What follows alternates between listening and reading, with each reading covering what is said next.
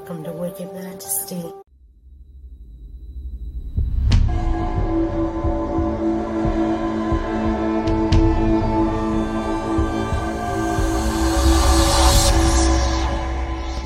Hello everybody, this is Kia from Wicked Majesty and you are listening to Tea and Terror Podcast, the show that entertains with true and fictional stories from beyond the grave for people who love horror. Welcome to another night of terror and classic macabre on Tea and Terror Podcast. I am your host, Kia Reed. Tonight, in the second episode of the Body Snatcher series, we shine a light on the infamous Resurrection Men, the unsavory figures who roamed the graveyards under the cover of darkness. They would stop at nothing to provide fresh corpses to the anatomist. We'll dive into the secret societies, the risks they face, and the ingenious methods they employed to elude capture. Discover the shocking lengths people would go to fulfill the demands for bodies and how their actions laid the groundwork for Stevenson's bone-chilling tale. Brace yourself for an episode that unearths the true horror behind the Resurrection Men. Narration will be done by Jacob Williams. If you are watching from the Wicked Majesty YouTube channel and it's your first time seeing my content, welcome to the Wicked Majesty channel. I post horror stories, gothic tales, and creepypastas that will get your blood rushing and nightmares beyond your imagination. If horror is your thing, then I encourage you to hit that subscribe button and ring the notification bell for updates on the Body Snatcher series and other videos I post each week. If you are a returning subscriber, thank you very much for watching my videos and subscribing. You definitely help my channel flourish and I greatly appreciate it. If you are listening to the podcast on Spotify, iHeartRadio, Apple Podcast, or SoundCloud, then please share the Tea and Terror podcast with others, add it to your playlist, and subscribe. Thank you all so much.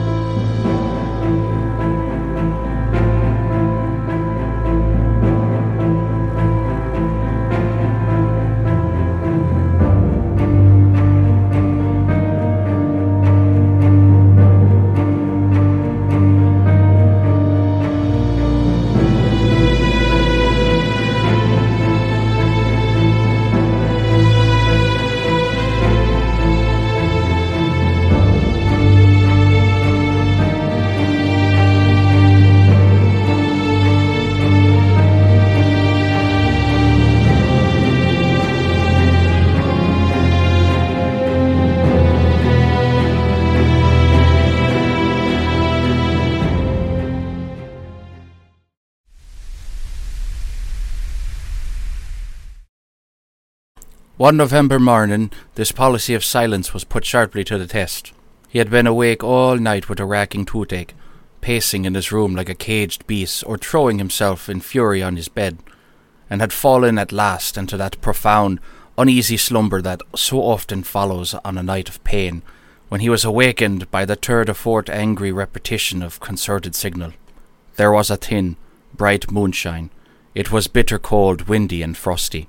The town had not yet awakened, but an indefinable stir already preluded the noise and business of the day.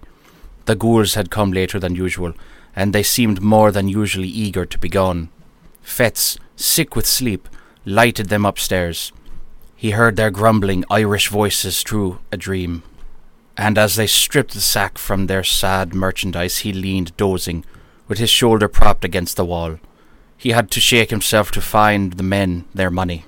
As he did so, his eyes lightened on the dead face. He started. He took 2 steps nearer with the candle raised. God Almighty, that is Jane Galbraith. The men answered nothing, but they shuffled nearer the door. I know her, I tell you. She was alive and hearty yesterday. It's impossible she can be dead. It's impossible you should have got this body fairly. Sure, sir. You're mistaken entirely. But the other looked Fetz darkly in the eyes and demanded the money on the spot. It was impossible to misconceive the threat or to exaggerate the danger. The lad's heart failed him. He stammered some excuses, counted out the sum, and saw his hateful visitors depart. No sooner were they gone than he hesitated to confirm his doubts. By a dozen unquestionable marks, he identified the girl he had jested with the day before. He saw, with horror, marks upon her body that might well betoken violence. A panic seized him, and he took refuge in his room. There he reflected at length over the discovery that he had made, considered soberly the bearing of Mr. K's instructions and the danger to himself of interference in so serious a business, and at last, in sore perplexity, determined to wait for the advice of his immediate superior, the class assistant. This was a young doctor, Wolfe McFarlane, a high favourite among all the reckless students, clever, dissipated, and unscrupulous to the last degree. He had travelled and studied abroad. His manners were agreeable and a little forward. He was an authority on the stage, skilful on the ice or the links with skate or golf club. He dressed with nice audacity, and, to put the finishing touch upon his glory, he kept a gig and a strong trotting horse. With Fetz he was on terms of intimacy indeed. Their relative positions called for some community of life, and when subjects were scarce, the pair would drive far into the country into McFarlane's gig, visit and desecrate some lonely graveyard, and return before dawn with their booty to the door of the dissecting room. On that particular morning, McFarlane arrived somewhat earlier than his wont. Fetz heard him, and met him on the stairs, told him the story, and showed him the cause of his alarm. McFarlane examined the marks on her body. Yes, it looks fishy. Well, what should I do? Do? Do you want to do anything? Least said, soonest mended, I should say. Someone else might recognise her.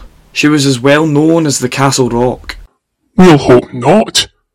And if anybody does, well, you didn't, don't you see? And there's an end. The fact is, this has been going on too long.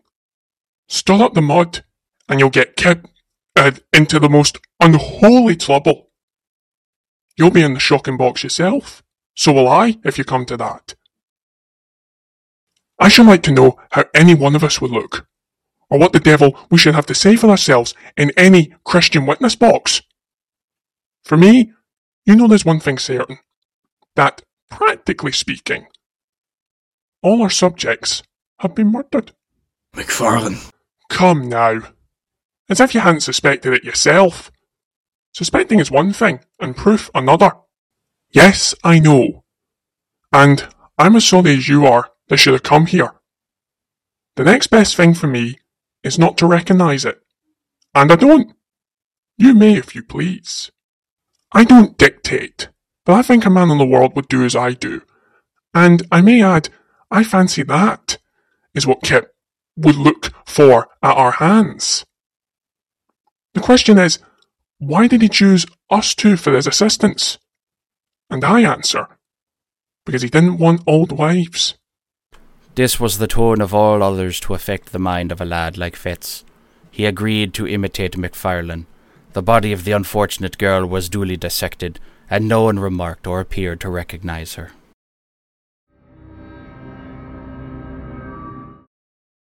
Well, that is our episode for the week. Thank you for listening. If you want to hear more episodes coming up in the future, then definitely add the Tea and Terror to your playlist on Spotify or Apple Podcast. You can also check out the show on my Wicked Majesty channel. This is Kia, and I will catch you next week. Same time, same place. Have a good night.